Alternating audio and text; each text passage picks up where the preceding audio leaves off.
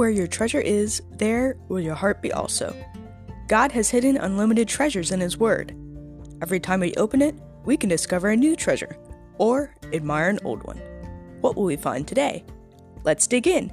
Here's Carla Early with Treasure Hunt in the Word.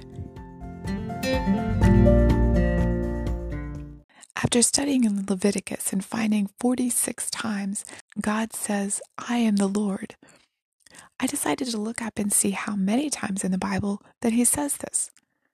I found a little more than 160 times in the Old Testament that God reminds His people, "I am the Lord." The most was in Ezekiel, 67 times. Sometimes He would remind them who He was and what He had done to encourage them so that they could trust Him. Many times He would identify Himself as, "I am the Lord, God of Abraham, Isaac, and Jacob." You know, the God your ancestors worshipped. I'm the same one. What I did for them, I can do for you.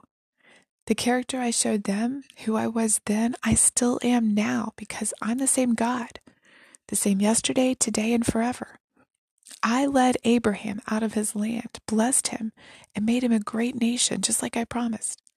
And the promises I'm giving to you right now, I can and will fulfill in your life and in the lives of your children and future generations.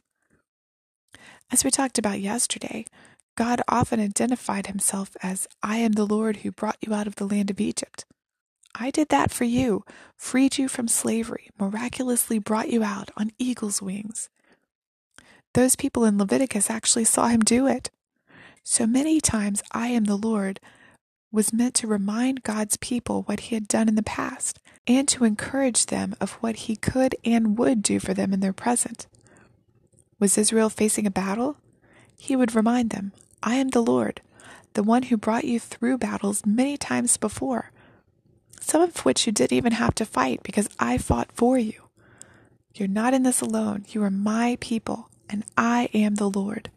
Remember those Egyptians at the Red Sea? They didn't stand a chance. And the Amalekites? Conquered. King Og of Bashan? Not a survivor. This battle I'm in too. When I'm fighting with you and for you, there's nothing to fear. He does that for us too. When we run into a problem, a trial, a crisis, He gives us His promises. He tells us, "I am the Lord. I will never leave you or forsake you. I know what's coming, and I'm in charge. No need to fear. Just trust me." Other times, God would chide His people and remind them, "I am the Lord," as in, "Why are you being disobedient and rebellious?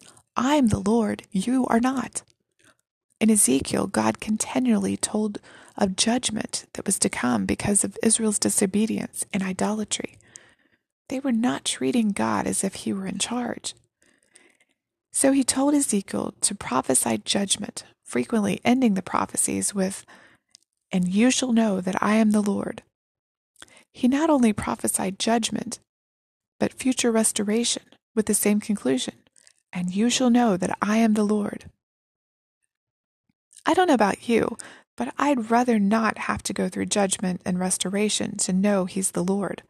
I'd rather be obedient now and submit to the one who is in charge than to need to be reminded by judgment. But we often do need reminders of who's in charge. I think that's one thing that COVID-19 has taught those of us who are willing to listen. We are not in charge. We are helpless, weak creatures, and it's only God's mercy that we're not destroyed. It's only because the Lord's faithfulness that we are still alive. Lamentations 3:22 and 23 says, "Through the Lord's mercies we are not consumed, because His compassions fail not. They are new every morning. Great is your faithfulness." How has God taught you that He is Lord? I'd love to hear your stories. In fact, we're now beginning a new section in our webpage called Only God. We'd love to share your stories there. So be sure to write us. You can contact us at treasurehuntintheword@gmail.com and check out our new website. You can find the address in the description below. I'm Carla Early, and thanks for listening. And remember, where your treasure is, there will your heart be also.